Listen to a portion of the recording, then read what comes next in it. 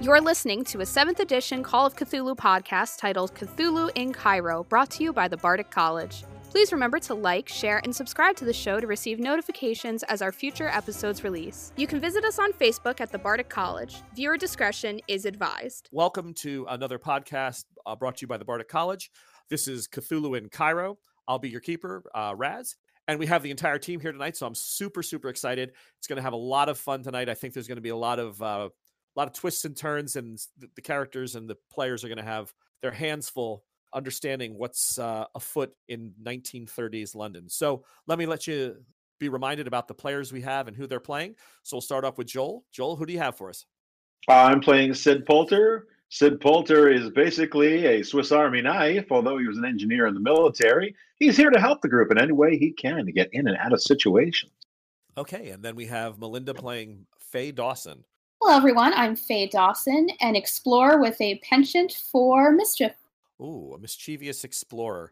Excellent. And then my eldest daughter, Catherine Ross, played by Lauren Grigoletti. Lauren, tell us a little bit about Catherine the Constitutional.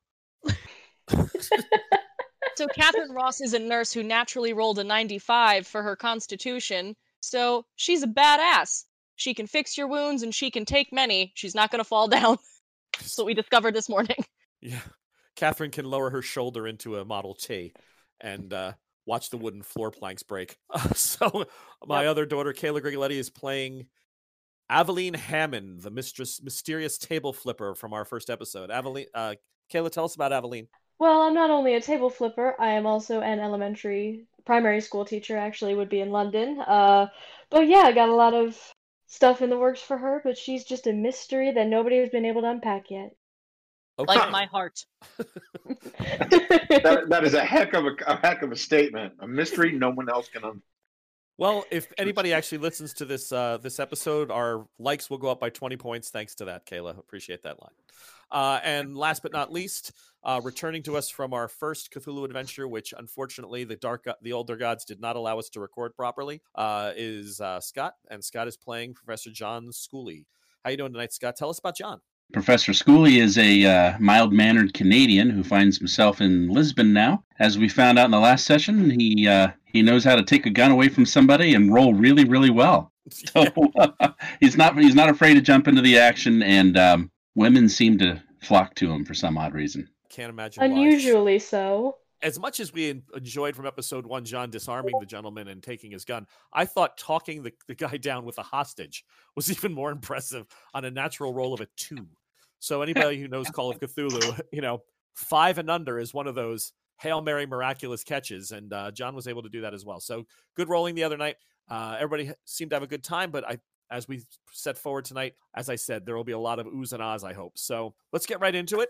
It's the next day. Some of you have, behind the scenes, been dealing with some issues prior to the meeting. The police asked you all to reconvene at the museum with John Wiley. It was just a central location where they could, come and speak to you tomorrow and take actual statements. The difference between police work back then and now, especially for people of society and aristocracy and, learned people, the police just didn't hold up, nobody's going home. You stay as long as I need you to stay.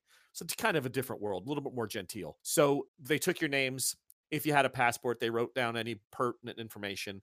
But other than that, it was just, we'll meet with you sometime tomorrow. They made that time and date, and that was going to be at the office of Percival Reese, and they were said that they would set the time at about noon. So some of you had actions earlier in the day. There was also several newspaper clippings that came out for our listeners at home. I won't reread them, but I will give you a little bit of a gist of what the team saw over the last couple of days. The first news report said that there had been 2 inmates from a local asylum that had escaped. There was sort of a real bawdy headline about inmates of from a mentally ill asylum. Both are considered dangerous. London quakes in fear, blah, blah, blah, blah, blah. Don't travel alone. So that was one of the first headlines that came to the group as they started their morning and came out to break their fast and move around the city. The second one that they saw, whether or not at a newsstand or some other way they stumbled upon, was that a bank clerk was found guilty of embezzlement. That was just a headlines and a small article about that. And finally, last but not least, and the one that seemed to get most of their attention, was an article in the London Herald, which indicated that there had been a shootout at a local bookstore after a gala attended by museum patrons and friends, in which 3 men were killed in a bloodbath of gunfire, and the 3 people that were killed were all assailants. The others escaped. As we know from recounting from episode 1, no one died. An innocent bystander did get shot, but Catherine and Sid were able to jump in and save his life, the gentleman's life, and get him stabilized and off to the hospital. So the players themselves are not quite sure why this headline reads the way it does, and it even quoted an officer who didn't want to be named, saying that the damage done in the building and the fact that the gun was turned upon these criminals was a brutal act of someone who was unhinged. So, I mean, in the day and age of, good and bad, and for a police officer to supposedly be quoted as saying the person who shot the bad guys was unhinged was quite a bit for the team to swallow. So that's where we're at. That kind of gets you listeners caught back up. And we're going to start off with, Catherine. Catherine, so after you came out for tea and croissant or whatever you do as your morning breakfast, it's probably about 9:30 in the morning. Was there anything else you wanted to do? Because we really didn't touch base too much about behind the scenes for you. Was there something you were looking to do prior to the meeting at noon? Meeting at noon At the museum. So, at the museum. Yep, the police are going to take your statements. Reese will be there. Your uncle should be there, and John Wiley, the owner of the bookstore, all agreed to meet and he's bringing several volumes for several people to look at, but everyone was going to reconvene at noon at the British Museum. I'm gonna take it easy this morning. Right now, Catherine feels this is very much wrong place, wrong time situation. She was just attending a gala with her drunk uncle, and now she's been thrown into the mix of this situation. So she's gonna take it easy. She's easing herself into the day. Okay. Do you have any intentions or does Catherine have any intentions of going to the hospital and checking on the gentleman who had been shot? Keepers always have the best ideas. Let's make that happen. Yeah. Okay. My guy that I so bravely fixed up. Let's go check on him. That seems a noble thing to do. Okay, so we'll just touch that real quick. You do end up going to a hospital not far from the bookstore. Mhm. You're quickly able to ascertain that there was a man brought in last night with a shotgun wound to the shoulder and part of the chest, that you had been able to stop the bleeding, that he was in surgery for several hours. Mhm. He's in good shape, but he is unconscious. But the doctors say they're hoping that with time, he will be able to make a recovery and be okay. Right now he is under, but that's also the drugs that they're giving him a lot of morphine for the pain. Right. And that tends to make you a little bit sleepy. So Did we ever get his name? you had not gotten his name. Give me a medicine roll. Medicine roll. 66. That is a yes. Okay, so you're able to, after speaking to the other nurses and doing the whole, I'm a nurse, you're a nurse, I'm nearly a doctor, but I'm a female, and it really wasn't the time, but I could have passed my medcats or whatever they were called back then. You're able to make your way into the room, and they show you the chart. Since you were so, it was such a big deal that you brought this guy in stable and he was safe, and you're able to get the name off the chart of Stanley Fines, Fines.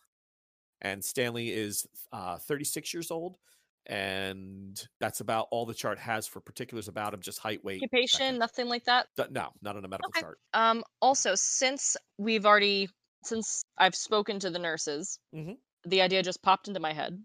Okay. Can I make polite nurse conversation with them and ask if anybody else was brought into the hospital that night? Any bodies, any people brought in? What happened last night? Because obviously there was one shooting. Like, what other crazy stuff did you see? Ooh.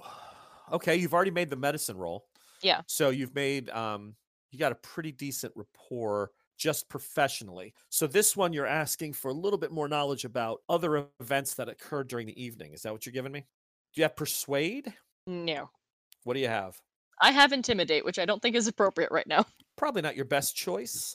She's not warm and fuzzy, remember? No, I know, but not all nurses, especially back then, were. Yeah. So that's not going to give you anything. Do you have fast talk or any of the other skills like that? Nah, I have the best I have is psychology, but it's not really.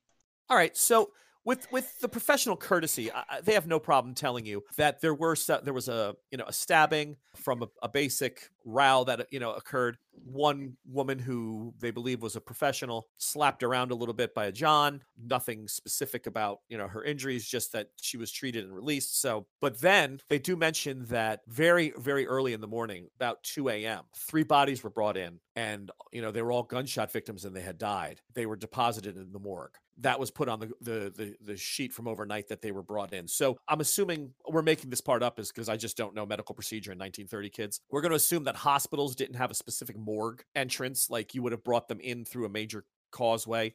Ambulances just didn't go, into the back and bringing bodies. I'm not sure that's how it would have happened back then. This hospital is an older building anyway. So they brought them in and they were just filed as, DOAs, gunshot victims. And there was 3 of them and they were brought down immediately down to the morgue and put on ice, but no particulars yet. She didn't have that. When she looked at the review of last night's sheet from the overnight nurse in charge of the desk, it did mention that 3 people had been brought in dead, 3 gunshot wounds. Okay. Something to follow up on. Okay. Make me an intel roll. 51, my intel's 80. Okay, so these are pulp Cthulhu characters for those listening at home. They're a little hardier than a traditional Cthulhu character. Don't get frightened by some of the stats you're hearing. But again, for people that follow Cthulhu 7th edition, pulp is a little bit of a different animal, giving the players a little bit more chance to fight back. So that's the theme of this type of show. So, okay, Catherine, why don't you take a moment, now I'm going to go on to somebody else, but take a moment and reread the 3rd article that was sent that you came upon on your way to the hospital this morning. You get the idea that you need to rethink about the morning news. Faye, what's up? What were you going to do this morning prior to noon? So Faye had a really restless night sleeping because, she was thinking about the man that got shot because of her impulsive actions. So she was just thinking about that. So she woke up and she's just been thinking about what was found in the book, the key, the passage, Aleister Crowley's description on it. So she decides what better thing to do than to get advice from somebody who's close to her, who has a little bit more experience in her field. So she decides to send a telegram to her father. Okay. First thing when she gets up. She sends it to his office, works for NYU, hoping that he'll be able to see it while he's there. Okay. So telegraphs had, they get costly, but that's fine.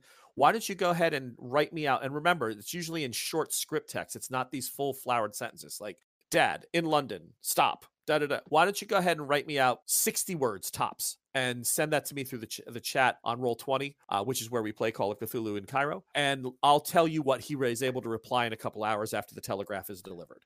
Aveline. Yes. So, the morning comes. Yes. What are you up to until noon? I go to the police station. Well, do I know anybody in the police station that I can speak to? Yeah, you have a contact there. Go ahead and make a luck roll to see if he's on duty. Actually, you know what? Can I meet my contact at a neutral location, like a restaurant or something? So you want to send a message? Okay, so your contact is a Bobby. He's not a full detective, but he is a beat cop. So give me a luck roll to see if he is in fact on duty. And then, yes, you can meet him at a neutral location. Luck is 60. I rolled a 25. Okay, so Christopher Beeks is the name of your beat cop. And you send a message. You walk not far from the police station. You get an errand boy, give him a couple shillings, 2 shillings. He runs into the police barracks, finds Beeks. He is on duty. The kid hands him a note, says, please meet me at a cafe around the corner. Beeks makes an excuse and takes off from his desk and makes his way towards you. He takes off his blue uniform. He has the pants still on because he can't change that. Takes off the blue jacket, though, and puts on just a regular, coat and sits down about half hour after you send the message. And he's like, oi, how can I help you, ma'am? I was wondering, did you hear about the shooting that happened at the bookstore last night? Are you talking about John Wiley? Yes. Yes, ma'am. Report was filed this morning. 3 dead. Tragic. 3 dead. I see. Well, what do you know about the men that attacked us? Do you have any files on them? I could break up their, I can get you their police. I can get the cards on them, ma'am, but it would take me a little bit of time in doing. Right now, most of that information has been circulated back to a detective. So, I mean, the names I had, there was a John Dodgson, James Hargreaves, and we believe the ringleader was Thomas Barker, I think. Notorious fiend. Criminal record? Past criminal record? Oh, all of them, yeah. Rap sheets, mile long. Not mile. Is it metric yet? I believe it is. Meters long. Meters. Any known associates that were not involved on the night in question? Ma'am, I'd have to get back to you on that. Hush is the word, if you know what I mean. Detective has all that thing right now, and I don't have access to that. Once it goes up to homicide, it's harder for me to get that information. I can keep an ear to the floor and check on for you, but nothing at the moment. Anything you can get for me would be most appreciated, as you know. But here's my question. Why did a band of ruffian thieves with no obvious connection to Mr. Wiley attack him in the first place? Well, a lot of times we find that thieves don't always have a connection, especially footpads like this, to their victims. They're usually looking for cash or some. Yes, but this was a high risk operation to be pulling off on that specific evening with a group of people. Generally, thieves wait for their targets to leave the building before they steal something. Why did they make a big show of flaunting their guns or threatening to kill everybody in sight just to get a book? Wasn't aware that it was a book they were after, ma'am. He looks left You and weren't. right. You weren't. No, ma'am. I'm on duty now. I came in to just hear about some of the things that went on last night. And like I said, once it's a homicide, it goes up to a detective, just a sergeant, madam. So I really don't deal with that once once a corpse is involved. It sort of goes off my docket. But they did say that it was quite a violent killing. All three of them were brutally slain. Point blank, gun up under the chin type stuff. They are looking for the other people to be in question. Well, you were actually there. You should probably keep your voice down about that. Knowing the situation that you're in, I would hate to see you brought in for questioning, ma'am. I see. Well, I will keep that in mind, but please do send a note or a message revealing anything that you have. I'm sure you officers do enjoy a bit of gossip around the station. Can I send it to the club? Of course. Is Gustav listening? He always is, darling. He smiles, and I better get back, ma'am. Have a good day.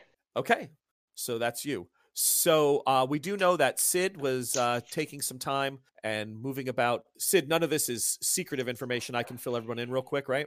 Yeah, that I was going to that I was going to research at the library. Okay. You made it clear though. I wanted to take a look at the key because I'm a locksmith, amongst other things. So I wanted to take a look at the key and see what I could discern. But you said that Professor Schooley was not going to be around this morning. Well, John was pretty much occupied until about noon, right, John? You had decided to take the time, let those things happen that you had set in motion. Correct.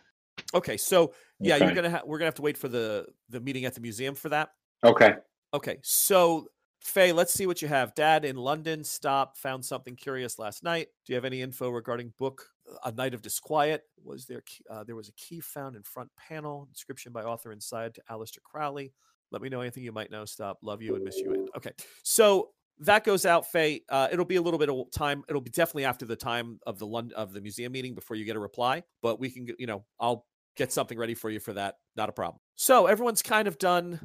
Lauren, back to you with Catherine. Catherine, now that you've kind of perused your memory and gone through it again and thought about the articles, is there anything else that you might have any questions about?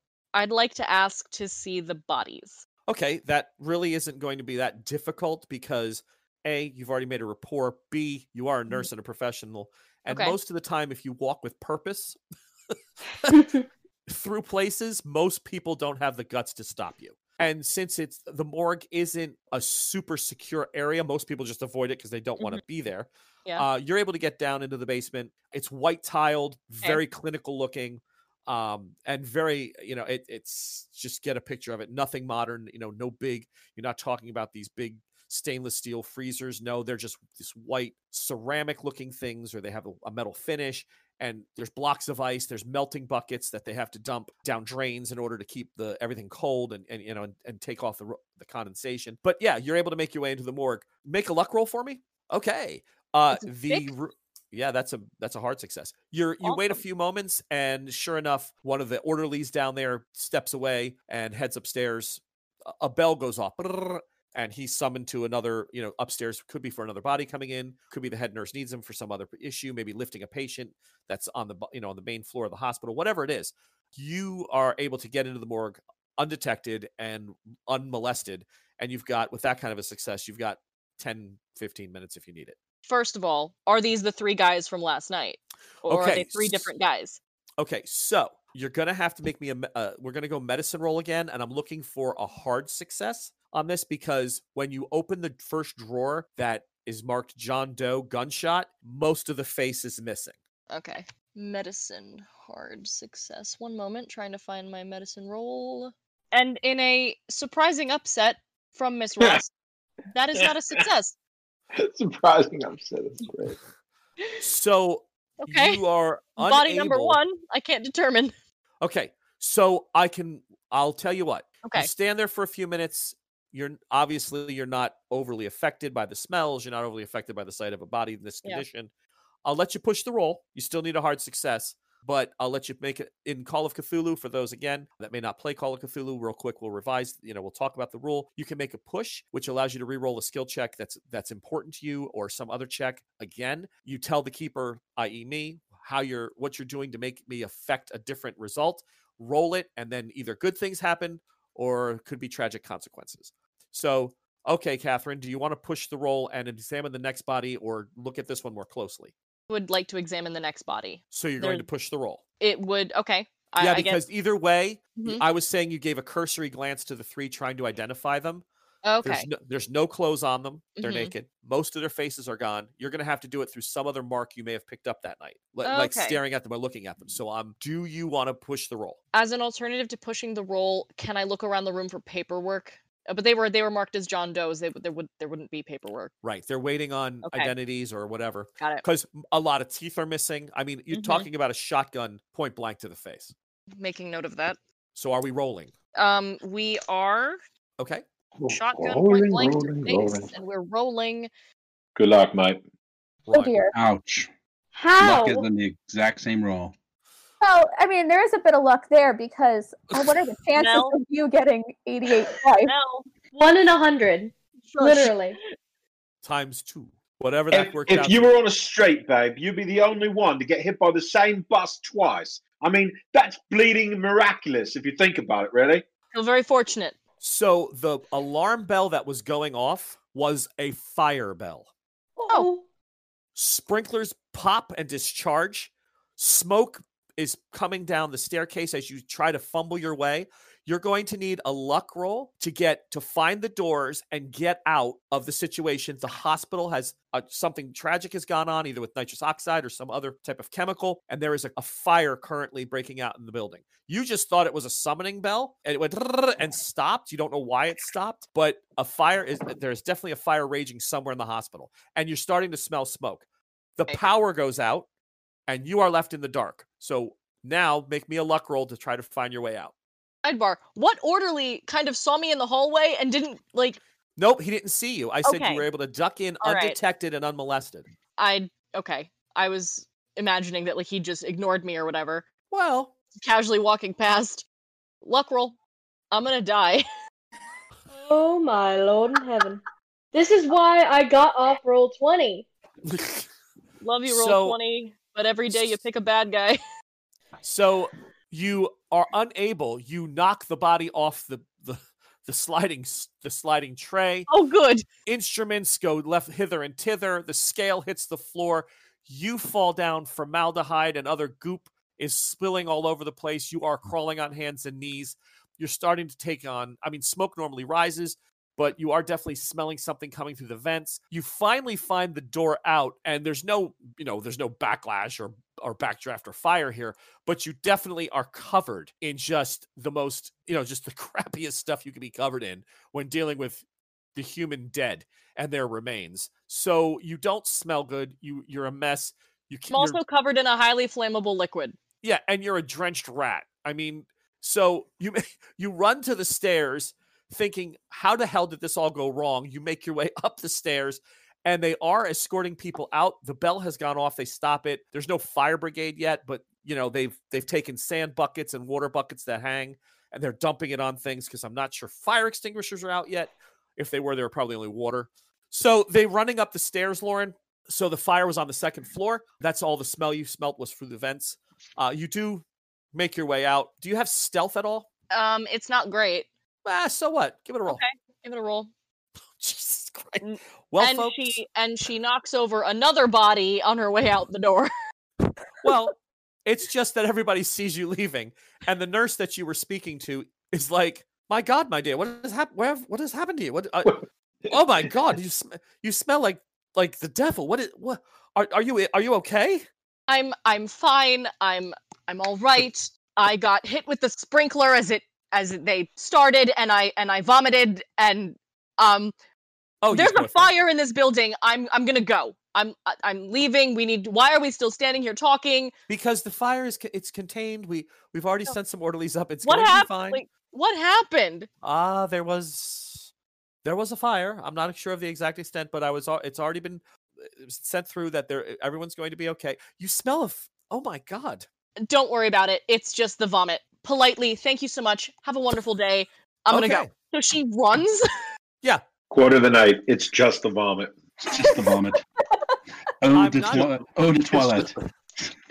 As if that's not horrible. It's just the vomit. I'm not going to make a dex roll for you and your chunky heels running down the street of London, covered in formaldehyde, dripping wet, trying not to be either run over by a horse and carriage or break your ankle down the main staircase. We'll just say you got out. Because that's Please. She can't take much more of this. You find yourself at 10:30, about 40 minutes from the museum, the meeting, and about 35 minutes from your hotel, unless you take a cab. So you're going to need to hire a cab, get it, or go to a boutique and buy a change of clothing, whatever that is you choose. But you cannot go to the meeting that you're about to go in the state you're in. Your hair is disheveled.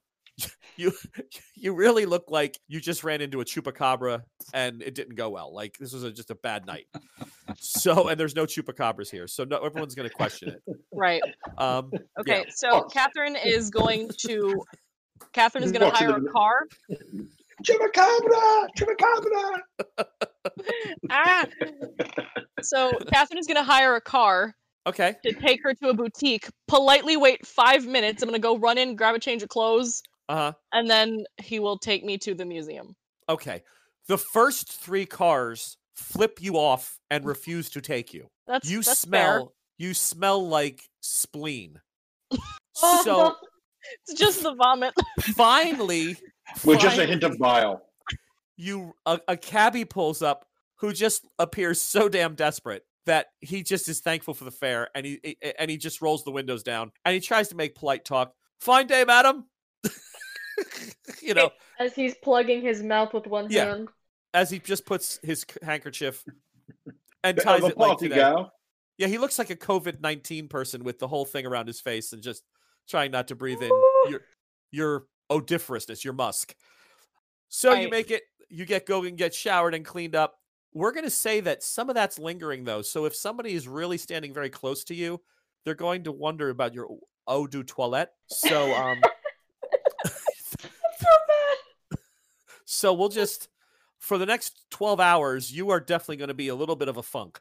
So the things I do for this family, for my kin. All right. So that wraps us up and that gets us all heading into the right direction, heading for the British Museum in London and the office of Percival Reese.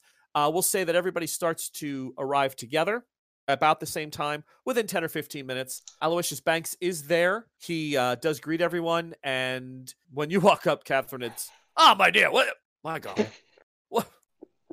Is this new? Is it French? Is what French, Uncle? Nothing, my dear. Are you on your moment? Is this, are you, this is outrageously foul. Are you speaking of the flux? I don't believe that's appropriate for daytime conversation. My dear, this is a museum. You can't come in here like this. I have no idea to what you're referring. Did you hit your head last night in the commotion? This way. Are you well, Uncle? Are you well? Am I well? Yes. Look at the state of you. Nails cracked, smelling like something that's come out of Whitechapel. The state of my nails, I did attend a body last night, and as for, I don't know what you're talking about. Did you lay with it? Never mind. Let's just. I cannot believe you've said this to me.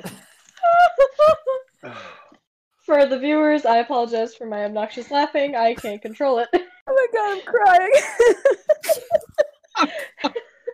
So wrong. He moves you inside and brings you to Reese's office. John is already looking at the barge. Sid is admiring the fact that it's running. Everything looks good. Faye Dawson has been talking and chatting up Sid about what, she can't wait to see what they find, and perhaps he'll be able to work with one of her exhibits in the future. Everyone's very excited. So you all gathered near the barge itself, the barge of Seti, and Aloysius brings you into a more private part of the wing of the library where the offices are. And as you approach, Percival Reese's office is black. It's dark. He has not arrived.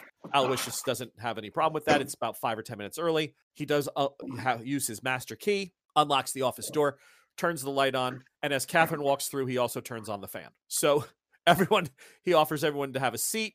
There are some filing cabinets in here. It's a nice office, but it's definitely an academic's office. Unlike what banks might have, which would look more like an office to meet people and entertain or present a face of the museum, this is a working office. There's papers, different places. There's things attached to the walls, notes and things. So this is definitely, a 1920s furniture style with a lot of just stuff.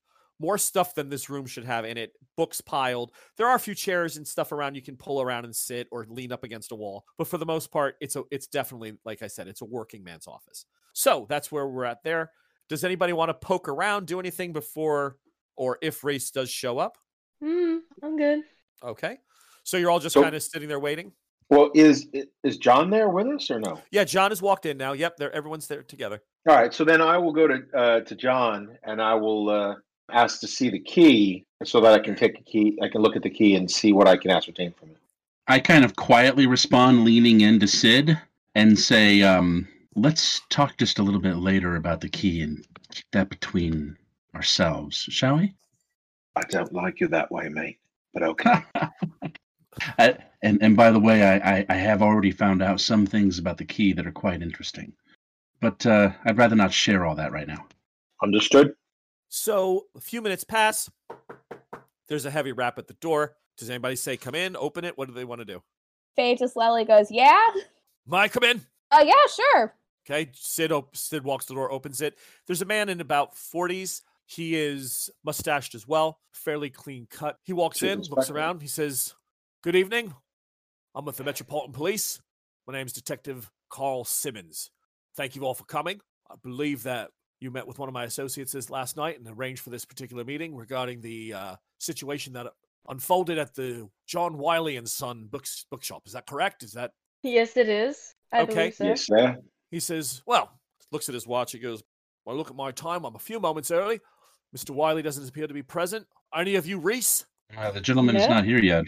He says, well, why don't we start then? I'm sure that there'll only be a few moments. Why don't we start then by making some introductions? As I said, my name is Detective Simmons, and going around the room, this fine gentleman with what I can only assume is a championship mustache. What is your name, sir? Sidney Poulter, sir. Very well. Takes out a notepad and starts jotting down with a pencil. He says, and you, young lady? Looks at Faye. Says, may I have your name, please? Yeah, I'm Faye Dawson. And you were there that last night at the bookstore? Yeah, I was. I see. And this gentleman over here, dapper young man. What's your name, sir? My name is Professor John Schooley. Professor? What are you a professor of, sir? History, sir. Makes sense in a museum, eh? He says, and you, miss, what is your name?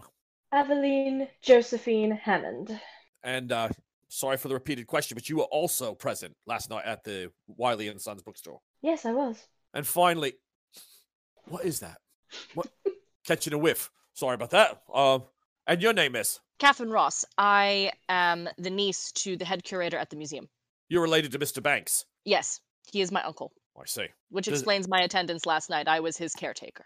Let's not go so fast, madam. I'll ask the questions here, and I'll get the facts as I need them. Now, why were you at the bookstore last night? I at the bookstore. Right. My uncle invited me. Okay, I believe you mentioned that. Right. Okay. Looks at his watch. Well, very unfashionable. I mean, just fashionably late, and then there's keeping the police waiting. I'm not saying that, it's not like I'm a busy man. I don't have lots to do. Right. So, you, sir, mustache, Sydney. Yes, sir. Sid, if you will. Sid, why don't you give me a little bit of an account of what happened last night then, please? We was at the museum, you see, for the unveiling of the vessel that's out there, the Egyptian vessel, and You mean like a pot? no, it's more of a boat. It's more of a boat, if you will. But we then went to the bookshop for an after party for this thing, and a few people took some birds, Mr. Scully there, and we headed over for a party, and then it was invaded by thugs. Invaded by thugs. Oh, I see. Thugs. Yeah. Right. Three gentlemen brandishing weapons, demanding a book from the owner, Mr. Wiley. Just 3? I believe it was 3. Everybody conclude that there were only 3 men in this heist. Is that correct? There are more. I'm sorry, Miss. Keeper. There were just the 3, as I recall, right? Why do I? Yeah. No, Why- but there I was remember the 5 number men. 8. Yep, 8 is the number. So 3, and then they had associates. Catherine says no, there was 8, and they're like, oh, that's right. Okay, so yeah, so you have that situation. So he takes down the number 8. Okay, and he says, and they were there for a book, you say, sir? Yeah, they were looking for a book. They said they wanted some book, and they was going to kill this man if they didn't get this book. What man? This Wiley man. Oh, I see. The owner of the bookstore, sir. Right. He was hiding like some sort of small badger, but they rooted him out, and then they wanted this book, and they got it. I see. Sort of, but not. They got the book. No, they didn't get the book. All right, so I'm getting a little confused here. They got the book. They didn't get the book. They did not get the book. Right. So they asked for a book. Which book? Oh, I don't recall. You have to ask Mr. School. He remembers that. And being a scholar and what? Well, there goes a bus, and someone got thrown under it. So he turns to John, Oh no. and he says, "You, sir, you know the name of this book?" I do indeed, sir. I do indeed. I reach inside slowly into my my overcoat pocket, and I produce the book. Okay. He's looks at This it. was the book, sir. Now, this was the actual book or a copy of a book? This was the book they were looking for. This is the book that Mr. Wiley gave me last night, after the whole kerfuffle was resolved. He gave you evidence, and you took it from the crime scene. Well, the police had already left, and everything had cleared out. And so you're saying we were going for a cuppa? That's what you're telling me right now. That we just decided to leave early. I'm saying it was a quite a chaotic scene, and I thought I would be of assistance to make sure that that this didn't get lost. Right. Puts it down on the desk. Says, well, if everyone did leave as early as you indicate, sir, then I should be thanking you. Thank you for the book. Appreciate that. That's evidence then. At your service. Right. So there's 8 men screaming for a book. Never heard of this damn thing. Opens it up, pages through a little bit. He's like, is that poetry? Armed gunmen looking for a book of Portuguese. Portuguese poetry.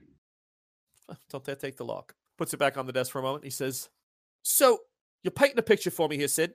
Bookshop, scared as a badger book owner, men with guns, screaming for Portuguese poetry.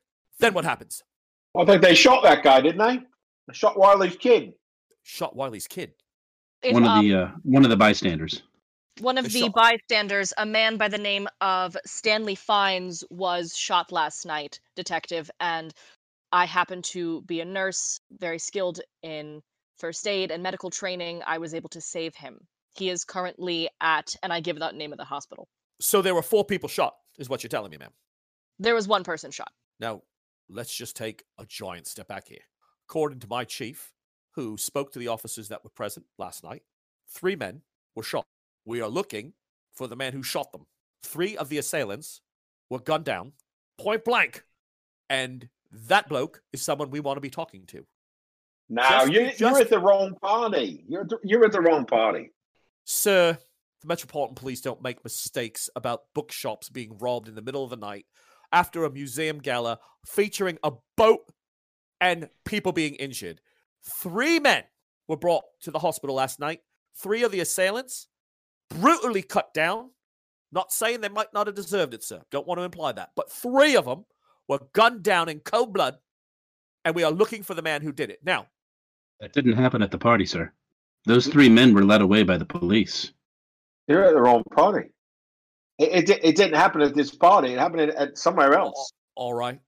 Obviously, someone's got a wire crossed, and I'm a patient man. Within reason, turns to Aveline. Rest of you, hold your gobs. You. Who shot this fine? I just, she seems to be a little freaked out, like she obviously doesn't look like she's been in questioning before, or she's acting like it, so I don't know, it all happened so quickly. It was, somebody reached for a gun or tried to reason with one of them, and in haste, the man was shot, and then I'm not sure who exactly did the shooting. I did not know their names. Miss Dawson, maybe you were in a better position. Fines gets shot, according to you, this man in the hospital, that we have no record of being shot. Someone took the gun and shot him. What happened?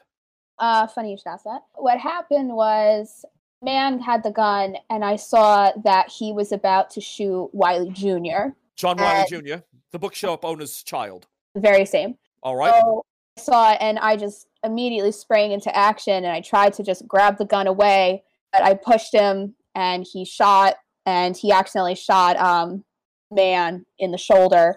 But luckily, Miss Ross was there, so the guy she was able to resuscitate him, and he was okay, and I was helping too, but he was the only one shot there, to my knowledge.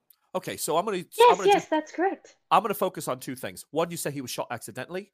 What makes you think it was accidental? Because I pushed him out of the way, so he wasn't meant to shoot the guy that was shot. The Catherine, what's his name? Stanley Fines. Stanley Fines, yeah. Wasn't meant to get shot. So the gunman was going to unload on someone. Who would that someone have been if it was... Were you were nearby? You were wrestling for a gun. Away from John Wiley Jr. I wasn't about to watch him get shot. You kidding me? I was trying to get the gun away from him so he wasn't shooting anybody. I didn't do a good job because he ended up shooting Stanley Fines. So, I don't know. Mel, do you have performance?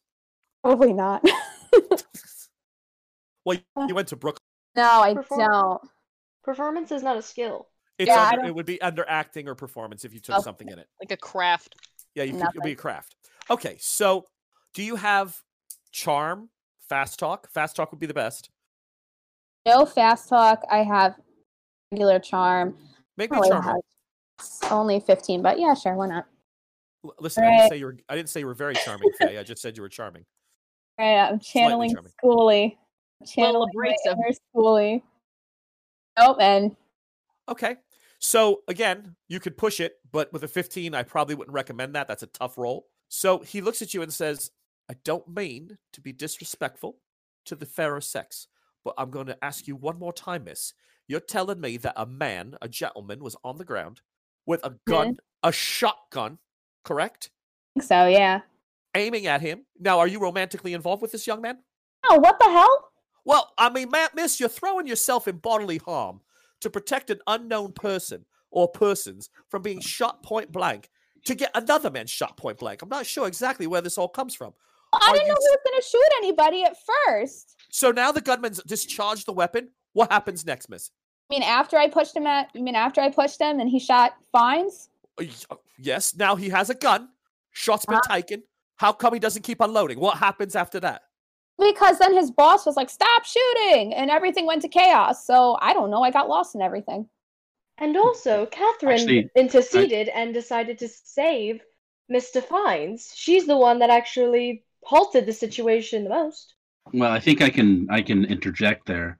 After one of the assailants, I was not necessarily privy to exactly how the weapon went off, but I did see one of the assailants shoot one of the bystanders, one of the partygoers, and it seemed to me like, the violence was going to escalate. Obviously, he had just shot somebody, and I took it upon myself to try to intercede. I rushed the gentleman who had shot the bystander, the gentleman who was holding the shotgun, and I was able to bowl him to the ground and disarm him. So now you're Sid. I'm getting a picture. Thank you, Mr. Schooley. Professor Schooley, I'm sorry. Sid, so now Professor Schooley is standing there with a scattergun. Is that what I'm understanding? Yeah, I believe so. So when does he turn it on the three gunmen? Because it sounds to me, sir, like you must be our shooter. You have a shotgun. Is it you? Did you fire on those men? No, I didn't. The shotgun I had taken from him never fired after I took it. You got the wrong end of the stick here, lad. No one here's shooting at anybody. It was one geezer's shot in the shoulder accidentally, we got a group of creepy dudes who are looking for a book, threatening to kill people. Look like someone's nobbled their faces up for a living. A book of And Portuguese poetry? Is that Portuguese the book? poetry, as so it turns out to be. But this guy, Johns, he's a right geezer. He does the right job. He stands up, right? He holds him off, talks the man down, balls the size of Kansas. He did a good job. No one shot anyone. You're in the wrong place, mate. I got 3 corpses in the morgue, my friend. I got 3 men missing faces. And all of them, my people tell me, were pulled out of that bookshop. Now, you explain that to me, Mr. Poulter. How many times do 5 people have to tell you that those I don't bodies... like your tone, miss.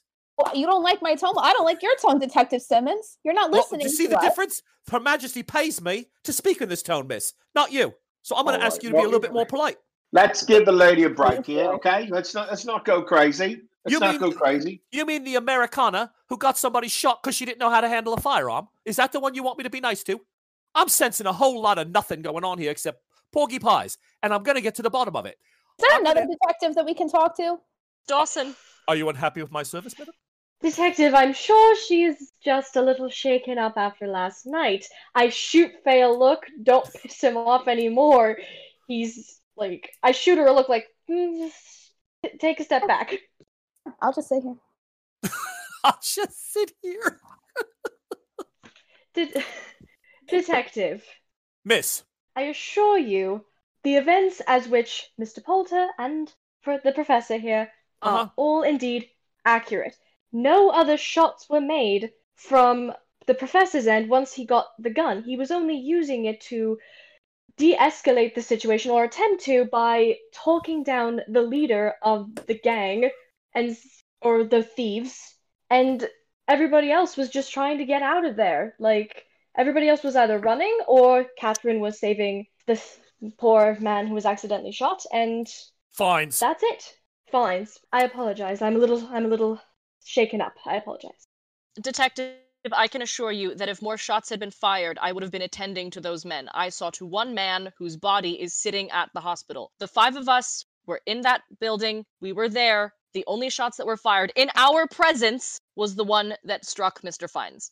Right. Detective, what's very confusing is the 5 of us were not the only ones in attendance at this party. The party was packed with other attendees who were all there, who witnessed all of this transpire.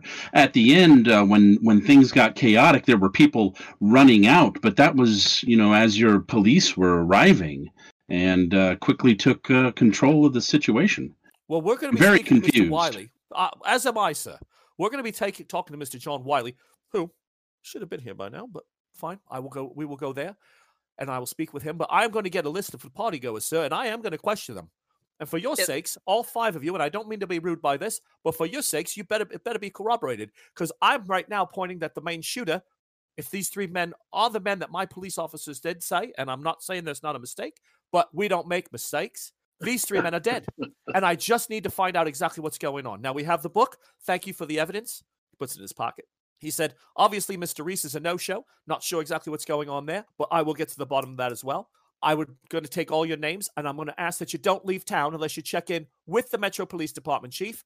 He tells you his boss is named Nigel Cooper, and he says, and you can speak to him before you leave. So keep yourselves local and available, and we'll be in touch, okay? He takes down where everybody is staying, and then, unless there's any other questions from the 5 of you, he is going to make his way out the door. I ask a question. He stops. Yes, ma'am. Detective, there was so much going on last night in the chaos as everyone was running. The 3 bodies that your men brought into the hospital, the dead ones. Yes, ma'am. Do you have their names? Like, yes, were you able to identify them? Yes, ma'am. Thank you. Were you asking for the names? No, because I know he's not going to give them to me. Probably not. I mean, intimidating a cop isn't a good thing. Persuade might get you a name, but only if he slips. But he goes, yes, ma'am. I have their names. I'll try a persuade roll. I mean, like, as I go off of her saying, like, oh, how horrible. I mean, do you know who their families are? Like, who they were related to? Scum, ma'am. Pawn scum. Not worth thinking about. But go ahead and give me a roll, okay? What's your persuade? 50, and I got a 41. Okay. That's a success. He's going to say to you, we definitely know one of them was a Thomas Barker. The other two gentlemen, we are assuming are associates, but we're just running down those leads now, but we're fairly certain we know who they are. Have you informed the families that they are unfortunately passed away? Madam, when we tell them that their loving sons and brothers and husbands have been killed because they were trying to hold up a honest gentleman's bookshop and steal a book of Portuguese poetry, I'll be doing it with the foot of my boot, punching through their door and beating them for questions. That's the way Metro Police works, ma'am. I am certain that a more gentler approach would be good, considering they did lose a member of their. They did lose a loved one. It's not like they understood it. It's not like they were involved. Right, miss. And what is it you do for a living? Oh, I'm a teacher. You must be a police officer. School teacher. Oh, well, there it is then. I forgot to check with me old school matron on how I'm supposed to treat convicts and suspects. But I'll make sure to make that phone call as soon as I get done here, miss. And I think that another lesson that you should learn is how to speak to women, considering you have disrespected half of the room, more than half the room. I second that motion. You're on thin ice, Americana. Let me tell you that right now. Mm. And you, miss, I don't know where your P's and Q's are coming from, but I'm going to tell you this. Stay in London and stay available. I'll be coming in for you. I am not done with the 5 of you. That's for sure. I'm going to get to the bottom of this. And he starts to walk out and takes the book with him. Officer. He keeps walking. I sort of walk towards him. Okay, he's out the door and he's walking down the hall, but go ahead and yell. All right, so I try to get him to stop. He stops, spins, looks at his watch again, puts it away. Okay. I ask him if he has a moment before he goes, because something he said made me remember something that I find curious. What is it, sir? Please be brief. The leader of the three that came in and robbed the bookstore, his name was a Thomas something. Barker. The other guys were calling him Thomas, but when he left, he was alive. All three were alive when they left with the police, but his name was Thomas. Well, so obviously, sir, he was there and got shot. No, but he wasn't, is what I'm telling you. None of them got shot in the bookstore. They were all taken away by the police, by the constables. Sir, Thomas Barker is a corpse. I understand that. I'm just saying he wasn't a corpse when he left the bookstore. You know, it seems like an easy thing to check. You know, this all occurred, you know, around 11 o'clock at the bookstore. You know, if these three men were dead, you know, just go talk to the hospital. You know, they would have shown up at the hospital around that time, right? Catherine, do you want to jump in? Catherine knocks something off the desk and makes a kerfluffle. Like, oh dear, I'm so sorry. Don't know what happened there. What were you saying, gentlemen? Papers everywhere. But I'm trying to not bring this conversation with the detective in the room any further. Okay, it's been about 20 minutes. It's now about 12:25. He's pretty much done. He does say again that there are 3 corpses in the hospital. They've already checked that. They already know they believe that the identity of 2 have been, one is definite. He had things on him that identified him as Thomas Barker. The other 2 are 2 known associates. They believe they know who they are by the general age of the bodies and, a mark here or there, but they're waiting for confirmation on that. And Catherine seems to be indicating that she may have information about that somehow. So that's, unless there's anything else, Officer Simmons is going to make his way out of the building, and he says that he is going to be taught, he's like, I'm on my way to go speak to Mr. John Wiley now. And he walks, and he makes his way past the barge, out the exit, and starts heading down the stairs. Wiley's supposed to be at this meeting? Wiley was supposed to be here, and so was Percival Reese. So where's he going? He's going to speak to Wiley, find out why he's not here. Okay. So now we're all together alone. Yes. Yep. Faye shuts the door. There are 3 bodies in the morgue at Gibbs Name of Hospital. Which hospital is it? London General. Okay. Our Lady of Mercy. There are... Our Lady of Perpetual Sorrow. That's what I was going to say. So there are 3 bodies buried. No, not buried. There's 3 bodies in the morgue at London General, shot point blank in the face with a shotgun, brought in at 2 o'clock in the morning. There's a 3-hour time difference. One of them we now know has been identified as Thomas Barker, but on all of their paperwork in the morgue, they're listed as John Doe. Something fishy's going on here, which is why I smell bad. Didn't you say that was French? So how do you know they were brought in there at 3 in the morning? Nurses talk. No, I knew something was off. I don't like that Simmons. You bring him a cuppa and they talk. Well, So- unfortunately, he is a police type. So the minute that they think they have a lead or they have a suspect who gives the case a clean close, they're going to chase it like a bulldog with a bone. They're going They to try won't to pin stop. it on you. They're going to try to pin it on you, Schoolie. No, there Those ain't men nothing were- to pin. Those men were. Ghouls. I know that, but those men were killed brutally. I couldn't identify their faces. There's a reason why they were shot like that. So you Execution style. you think they were shot by the cop, Well, but I they mean, don't we all normally saw carry them. We all saw them let off by the police. right? Or who we thought were the police? Maybe they weren't the police. Maybe there's something going on with the police that we don't know yet. Well, they didn't know that a book was involved, and yet did we mention that to them in their first encounter? Intel roll. All we heard were whistles last night. I got a 55. What's your intel? 75. Okay. You clearly remember last night before you were told to leave and that they would get to you tomorrow that the book was discussed. And the transaction of the book, officers were still there when the book was handed to John. So I'm inclined to believe that either those officers had a miscommunication with the detective here, but why didn't he know about it at all? Like The detective didn't seem to know about anything. Exactly, and those officers should have given him a debriefing before being allowed to see us. Or even, like, it would have been good form to have at least a good idea of what the crime scene was like before questioning some witnesses. Did he show us a badge? Did Simmons show us a badge or anything that proved that he was actually a cop? No. Oh, fuck. I have to get to Wiley. So we've let to use a British term, we've let a tosser take our book. Let the guy Well- take the book, and now he's about to go to Wiley, who knows what's about to happen. So I don't know about the And four where's of you. Reese?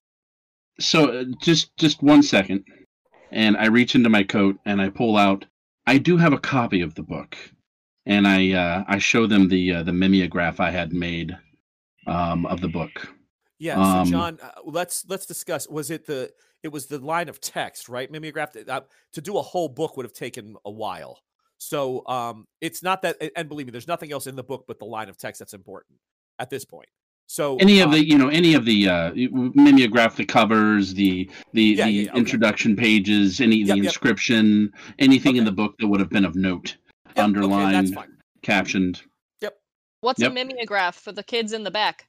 Okay, Wow. so it's Wow. a mimeograph Julian. a mimeograph was actually not super new technology, but had been around for a while. It was a type of paper that was lined with ink, and then it would press very hard against the other print and create a form of an image. So it was like taking a Early rolling- photocopy. Yeah, a very archaic photocopy. Very cool. And it was done by hand. You'd have a copy sheet too, and it would just keep. Cool. Yeah. So you have a copy of the cover, the binding, and the rear cover, the inscription, and the dedication at the front of the book. Other than that, there was nothing else that you saw that would have involved that kind of copy. So you've got like 4 or 5 pages. Anything of note, yes. Yeah, of general note. Yeah. Cool. Well, at least there's that. So Okay, well- we're looking at a situation of either he is the real police and the people at the scene last night were not the real police, or vice versa. I am more inclined to believe that Detective Simmons was true police because I was having a breakfast meeting with a friend of mine, and he did not hear about the book either. And he works for the Metro Police Department. I'd still like that confirmed somehow versus, It's I confirmed. information I- over breakfast. I understand, but he is a desk sergeant and he was involved in the case and he had his hands on it, but he did not hear about the book himself. When I mentioned it to him, he was unaware of it. Sounds like a thrilling And- breakfast. And Aveline, how many people did he claim was killed? 3? So he was under the same impression as this detective. Correct. Exactly. So somebody's fabricating evidence, and I believe it was the police officers, I say in quotes, who appeared at the shop last night. So that's odd then. So that means that the police were never at the shop last night? Right. Or arrived there after everybody to find, whatever scene was staged, perhaps? which explains the tone of the overall news article, because they're calling the killer violent, deranged. They're painting a picture. You seem a reasonable guy. I don't know if this is completely. I think it's a complete fabrication. Something's wrong here. What if the guys that showed up and that we thought were cops were not really cops, but they were part of the second phase of the book robbery, where it was planned that they would arrive and that's how they would get out, was by then, or a competing group that also wants the book. Then why not Took take the it? gu- It was out in the open. Because nobody saw the book in the open at that point. Remember? They did. They saw me take the book. The police were privy to that information last night. Were they? Please. That's They why were. I thought he brought the book out after the cops left. Well, They were the still keeper milling just about. said. Yeah, the keeper were still said that they milling about. witnessed that. Unless, this could be this could be like a young Sherlock Holmes kind of thing, where they're part of a group trying to protect the information and suppress it getting out. So the I don't first know group. if I don't know if Sid Poulter saw young Sherlock Holmes, but okay. No, well, I'm sort of talking. I'm just regionalizing the whole thing. The magic So- of cinema. If there's all right, so if Indiana there's- Jones and the Last Crusade. Yes. What if there is what if this was a second group who was interested in them not getting the information, who has been tracking them, and so the robbers in the store thought it was the police. They went with them. This second group killed these men in a way so that their faces were not discernible, Shot him in the face. and then in doing so, they kept the secret safe. It's possible. I mean, there's not really any information to go on who they were, except that it's seemingly pretty sure that they were not police. Right. And they clearly were not acting in the same interest as the robbers. They were most likely acting in the opposite interest. Or they're dirty cops. Indeed. There's a knock at the door. Oh my goodness. I crossed Who the is room it? to answer it. Okay. You open it up. Man stands there, flips open a badge. Good day, sir. Alan Kincaid. Sorry I'm a little bit delayed. We had some problem with the car. Just wanted to get some information from you fine folks. May I come in? Oh dear. Yes, Detective Kincaid, you said? Yes, he shows you the badge.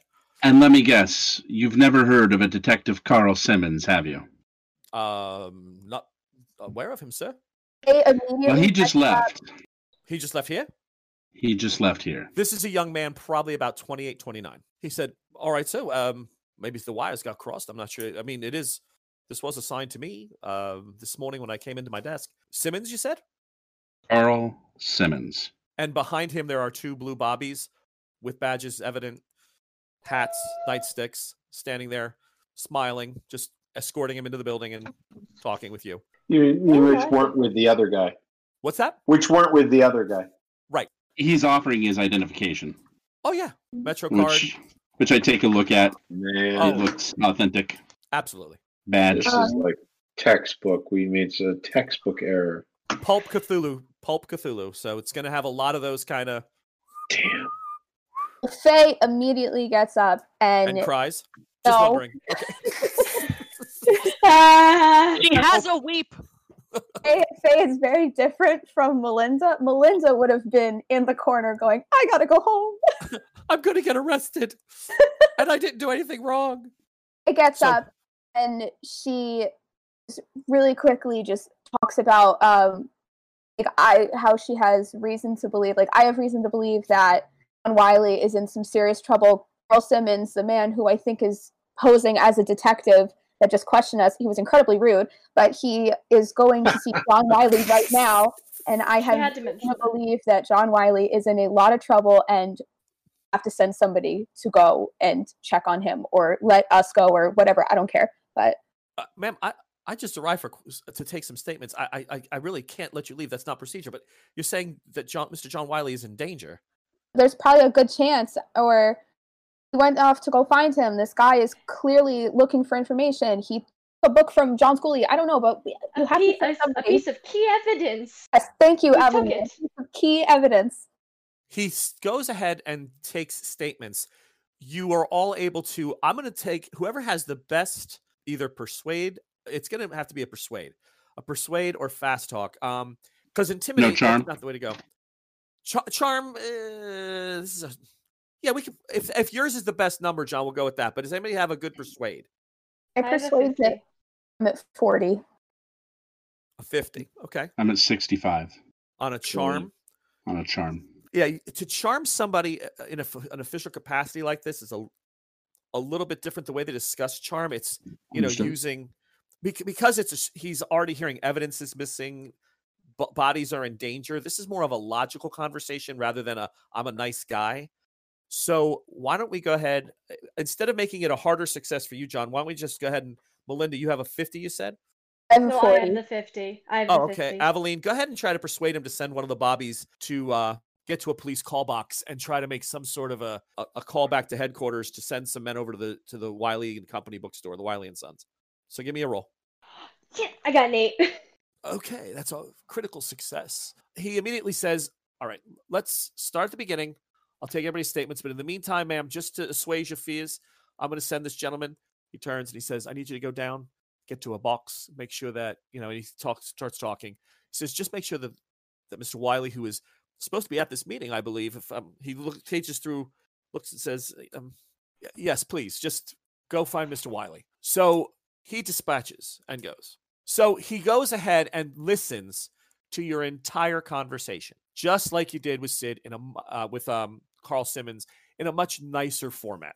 He does not run out of the building looking for this guy. It had already been 5 or 6 minutes that he got away. It's not, and remember, he kept checking his watch, making the excuse that, oh, he's not here yet. Oh, they're not here yet. Oh, and then in the hallway, he quickly looked and said, make it brief.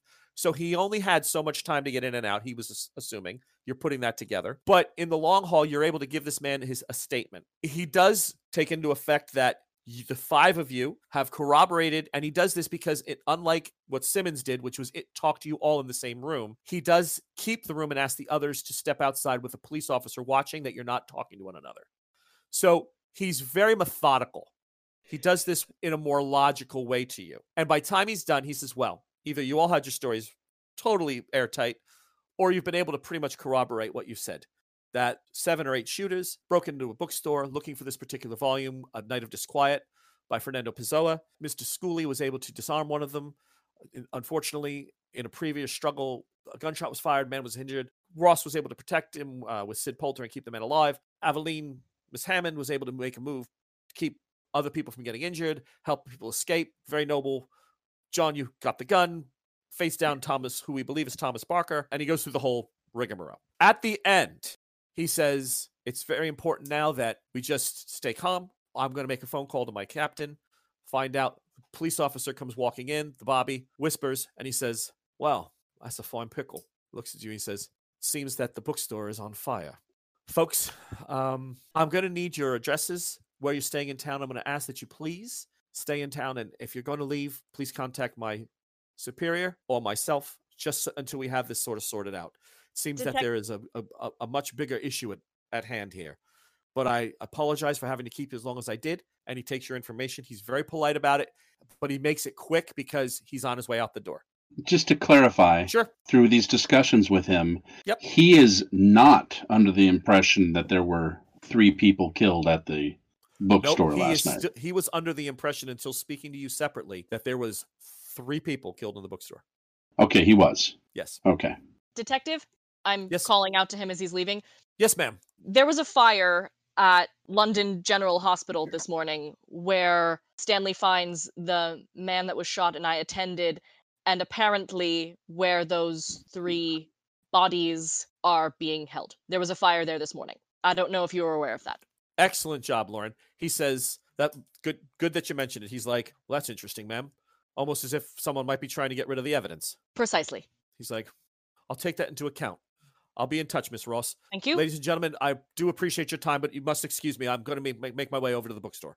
And leaves the 5 of you there. Percival Reese has not shown up. John Wiley has not shown up, but his bookstore is in flames, according to the officer. They are on their way out the door. What do you want to do? A way to call Reese? Well, your uncle is his boss.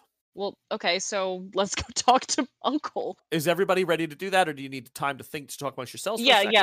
I'm not the speaker. Well, I don't know if we'll be of any use if we go to the bookshop that's on fire. I just feel like we might get in the way. But it would be interesting to go there and see if that detective is anywhere nearby, but probably not. He probably set the fire and then... I don't think it would look good for us to show up there, personally. also agree with that. I think I will go along Catherine and look for Percy. Okay. John? Yeah, that Did you wanna- seems like the what's that? Did you want to take a moment and hang back with Sid for a few minutes and go over the key that that you still have? Because that's the I piece that would. I'm I'm just going to add that going to the bookstore, I don't think it's also. I agree. Plus, right now we're kind of pseudo suspects, so Right. Going to one of the scenes might, put a Well, little the fact that the separation between us bookstore and is that. the fact that the bookstore is burning while you're in the museum True. kind of leads credence that the five of you couldn't have said it unless it was elaborate. They're going to figure Right. out right away it was brutal arson. It wasn't like a time device that went off, at a certain hour. This was just Molotov cocktails through the windows. This was just. Is it possible that John said this before he came to the museum? What's that? I'm just teasing. Is it entirely possible that Professor John Schooley actually is a demolition specialist? Time bomb. Yeah. That's right. That's Yeah. right. Had a Small really long smolder. fuse. Yeah, small smolder. Ooh. I'm sorry. Um, I kind of pull Sid aside and I reach into my waistcoat and pull out the key, and I say, I hand it to Sid to inspect, and I say the interesting thing is that an associate of mine has a key identical to that one. They're from the same place. That key is to a safe deposit box at the National Trust. Aveline, so Faye and Catherine are walking out the office door to look for Aloysius Banks. Aveline, what are you trying to do? And if it's something different, you can type it to me. But in the meantime, are you just leaving the office? Or are you staying? Are you huddled to a corner? What are you doing? John, if she stays, I'll allow you to reset that conversation if you'd prefer. No, I'm not of a mind to hide anything from. We were all in this together. Okay. So We're all in My this mind together. because we know that we. You can tell your Sorry, own. my bad. no worries. You started it anyway. I think I would stay and look at and have a look see at the desk. Oh. I would wanna, because the police officer didn't do it, so I'm just like, he's not here. Why is that? Probably something going on. So maybe check the desk. Cleaned out his desk, left. Just start inspecting this man's desk in office. Okay, all so right. you start gently rummaging. Yeah, gently rummaging. A gentle rummage. Okay, so I'm sorry, Sid. Why I don't you have no shame. I know. Sid, why I don't you look make a little askance at that. Why don't you make me a locksmith roll and see if you can ascertain anything else out of it, or if you can corroborate rather what was said. Jesus God, no, Well, that's not good. That's horrible. Thank Jesus it wasn't a 96, or it would have slipped through your fingers and through the the heating grate on the floor. I'm like, don't drop it. Sweet Jesus, Sid. Sorry, I had porky pies for breakfast this morning. Lots of Sid, grease. Yeah, you're not familiar with the. So let me describe it. It's got a flat, where your fingers obviously and thumb would manipulate the device. It's got a round circular head with teeth set on the inside, and what appears to be, if you look down the small hole like a barrel of a gun, if you look down it, I guess it would be called a barrel key or something similar. It does have a small shape at the bottom that fits into a, the kind you push and turn, the old postal boxes. It's definitely one of those. Whether it's from the National Trust, it's hard for you to say, but it's definitely from a bank that's been established for quite some time, and that would make sense that it would be the National Trust. But with that roll, you're not really picking up anything else. You do recognize there's initials on it, and we've kind of gone over that, but I'll go ahead and give that to you since that's kind of hard to miss. And the initials REK. REK, right? So I'm assuming the REK is pointing to perhaps the owner of the box, maybe, or the bank. Well, my associate's key did not have the same initials on it. You're absolutely sure it's from that bank? I mean, not or maybe not just a bank. No, well. I mean, these types of keys, as it was explained to me, these types of keys, the head of the key, the shape, the color, the metal that's used. They're made in batches for certain institutions or what have you. And my associate's key, as he showed it to me, literally is identical to this key. So it's a pretty strong indicator that would be the case. Although he did inform me that it's a very secure area of the bank, more than just. Sorry, my shoulder was itching. Oh, I'm like very secure. And I'm like what So hand John signals. John as I Scully back gave him the away secret. slowly. Yeah, he gives him the secret, the infamous, I belong to Yeah. some sort of dark cult. Fingers. Yes, No, I'm a third base coach by training. Do not steal the base, sir. It would take more than just going in and saying, I have a key, let me have a box. Perhaps if we can come up with some sort of idea, we might be able to inspect. We might be able to get our way in there and see what this key might go to. Most likely it's a safe deposit box. So the question is, how many hundreds are there in the bank? Or how well known the owner of this box is. The initials might lend to the box itself, but then they also may know the owner of that box. Okay, so we'll leave you guys there for a second. Faye, Catherine, you make your way and you're able to locate Aloysius at some point. He's in his office. His secretary is taking some dictation for a telegraph to someone in another museum that they share display, pieces and exhibits with. You knock on the door. She comes over and opens it. You see she's got her notepad in her hand. She was taking some information down. And then he's like, oh, we'll continue this later. Come on in, my dear. Oh, Miss Dawson, how'd everything go? That took a little bit longer than I expected. He looks up the clock. It's after 2:00. Been a most interesting afternoon, Uncle. And if we could keep your secretary here for a moment, I would like information on how to contact Percival Reese, please. Percival? Yes. He should have been. Wasn't he supposed to be at this meeting? No, that's why I'd like information on how to contact him. We're wondering as to his whereabouts. I mean, that's preposterous. He's never late. The man's a pillar of timeliness, of punctuality. All the more reason to look into it, considering the afternoon we've had. Very well. Miss Crete, would you please go and find Mr. Reese's phone number for me and his address? She says, of course, sir. She goes out. So, Uncle, in the hustle and bustle of everything last night, we never got to speak about it. I was busy tending to a poor man. What were you? Did you run away? Were you hiding? Run? Run? Why would Uncle, I run? I wouldn't have left you there like that, my child. If you did, I wouldn't have noticed. I'm your mother's brother, on your cousin's side. This makes no sense to me. Run. My God, girl. If that ever got out. If it makes you feel better, did you leave the dangerous situation? Of course I did. Excellent. It would be crazy Okay. not to. It would have been insane to stay. And But- when did you leave the dangerous situation? Well, as soon as At what point? Let me see. That pretty young thing flipped a table. Faye dodged a shotgun. I'm going backwards, I think. It was all hither and thither. I'm not quite sure. But the second, and I mean this, and I would not lie to you, Catherine, the second those men were out of the way, I was gone. And by God, I didn't run. I walked like a gentleman. By Right. And did you see any of the gentlemen leaving the scene? All of them running past me. And I kept saying, in what cowards! direction? In what direction, Uncle? Oh, up and down the fair. I mean, it was, the street. Some chose left, some chose right. I made my way to the nearest cab station, and then I stopped and had a pint. But I got a cab, and then came back looking for you. And I must say, I was a little bit disappointed that you weren't there waiting for me. It's not right for a young lady to take a cab home at that time of night alone. I wasn't alone. I was with the people who stayed in the dangerous situation. She took a cab home with me and a few other people. Yes, I made friends. Miss Dawson, I truly appreciate that you've befriended my niece in such a way that you shared a cab with her.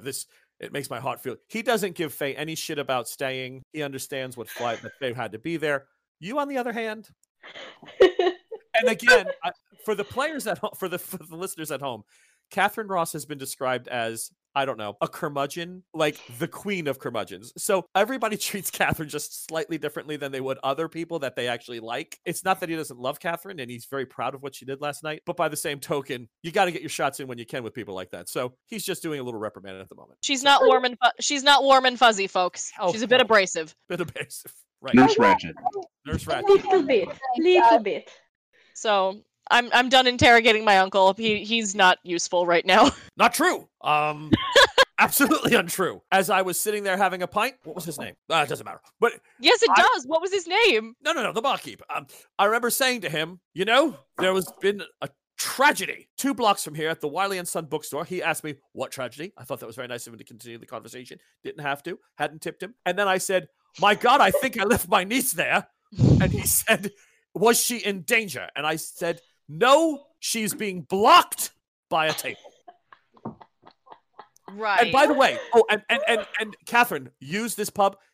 Fine pour. Excellent head on the top. Fine pour. Gentleman knew his business. This is pub. Okay, Aveline. Yes, sir. You, in front of John and Sid, are having a in-depth conversation about a key that's about 3 inches long. You start rummaging through the desk. So I'm going to need a spot. I'm going to need a spot hidden roll. I'm not kidding. Like, I've got a 28. Huh. Okay. So I'm not kidding. This is better than that. Well, for you right now it is. Okay, That's so a hard success. that's a hard success. What were you looking for? Give me an idea. Are you looking for something regarding Seti's barge? Are you looking for something regarding His information about whereabouts today, and if he had any connection to the book or the bookshop, because wasn't he there? Was Reese there with us that night? What, you mean last night? No, Reese was at the party, yeah. Reese was there because Wiley's a patron of the museum, and that's why it was being held at his house, at his establishment. Exactly. His date book has nothing in it regarding this meeting at noon with the police. It does have a meeting at 5 p.m. with Aloysius over some information that it says expedition meeting, Aloysius finalizing plans. That's all it says. But other than that, the day looked pretty open. Any letters that are important that would have info that might be a little bit suspicious? No, Percival Reese does not appear to be in any way. Everything you find in a cursory rummaging, again, that was a really strong, you really took your time. You were focused. You weren't being distracted by the conversation about the key or the fact that, the book was taken by some God knows who man of, that may be involved in all this, or it obviously appears to be involved in all this. None of that distracted you. You went through it thoroughly, and you feel fairly confident that Percival Reese is not involved nefariously in any way. And it would he all, like, in that time, would it be for everybody to just go to work on that day, or does he have like a day off that's off? Like, do you think he would be at his, like, would that be a weird question to ask? Well, I mean, so that this is his only job. A head of a department isn't going to have a second job. So he would normally be here on a business day like today. And he did have a meeting later on this afternoon. He just didn't seem to have anything on his calendar that was pressing that he had marked down. Now, give me an idea roll. 56. Okay, and your intelligence is under that, right? Above that. 70, 75. Yep. So you get the idea in your head that makes sense that there's nothing about the police meeting in his planner, because that happened last night, and he probably didn't come back to the museum after the attack to write it in. So if that was something he never had time to pencil. To you, the planner looks normal. Everything appears to be on the up and up. There's nothing that appears to be out of whack. So I got nothing out of that. What you have is that Percival Reese doesn't appear to be involved. And you have a strong conviction to that from what you see here, the evidence presented in front of you, cursorily going through it, there's no indication that he has anything to do with the darker things that seem to be happening. Okay, then I'm fine. Then I'm fine just sidling on over to the John Schooley and Sid Poulter conversation. Okay, so you start heading off there. So quickly, we'll do Kat and Faye. Catherine takes about 5-10 minutes, and then she comes. Miss Crate comes in and hands you a piece of paper that she wrote down on a little note card that she posted on it, Reese's address and a phone number. Miss Crate, would it be possible to use your telephone or my uncle's telephone? She don't even have to ask. She says, thank "First, you. Catherine, your father's the boss." Uncle. Yes. He's my uncle. Uncle. I'm sorry, your uncle's the boss. Yes. No, my father's he's a quieter man. I go over and I try to call Percival Reese. Okay. So the tones of phones over there are a little different. You don't get the ring here. You get the. Assuming in 1930s it was the same. No answer. The address is outside of London. It's at least over an hour by train. He takes it every day. This is okay. Yeah. I call him again. Nothing. Third time. Oh, well, then in that case he picks up. No, I'm confirming. Honest to God, 100%, the phone is not being answered. He's not picking up? Okay. Oh, hell. Catherine, I don't think you're getting The through. operator is getting a little annoyed now, because it's like, you've called this number 3 times now. 26 ringy dingy. Listen, That's right, because every time you call, you have to ask to be connected. Please try the number again, operator. Please try the number again. The group curmudgeon doesn't care. And duly noted. Okay. Oh, okay. This is bad. This man is dead.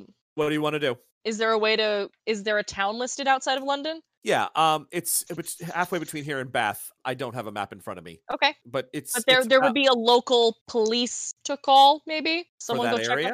Someone go check on this man? Sure. I would like to do that, please. All right, so we'll jump over to John and Sid real quick. What do you guys, with the key, any other information? There's really not much more you can glean on it.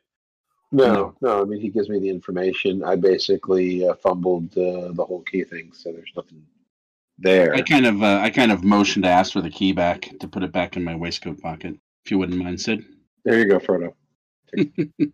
I'm suddenly feeling like Boromir, which would be really hard to do because I shouldn't feel like Boromir until the 1940s. That's probably true. Yeah, I'm not sure.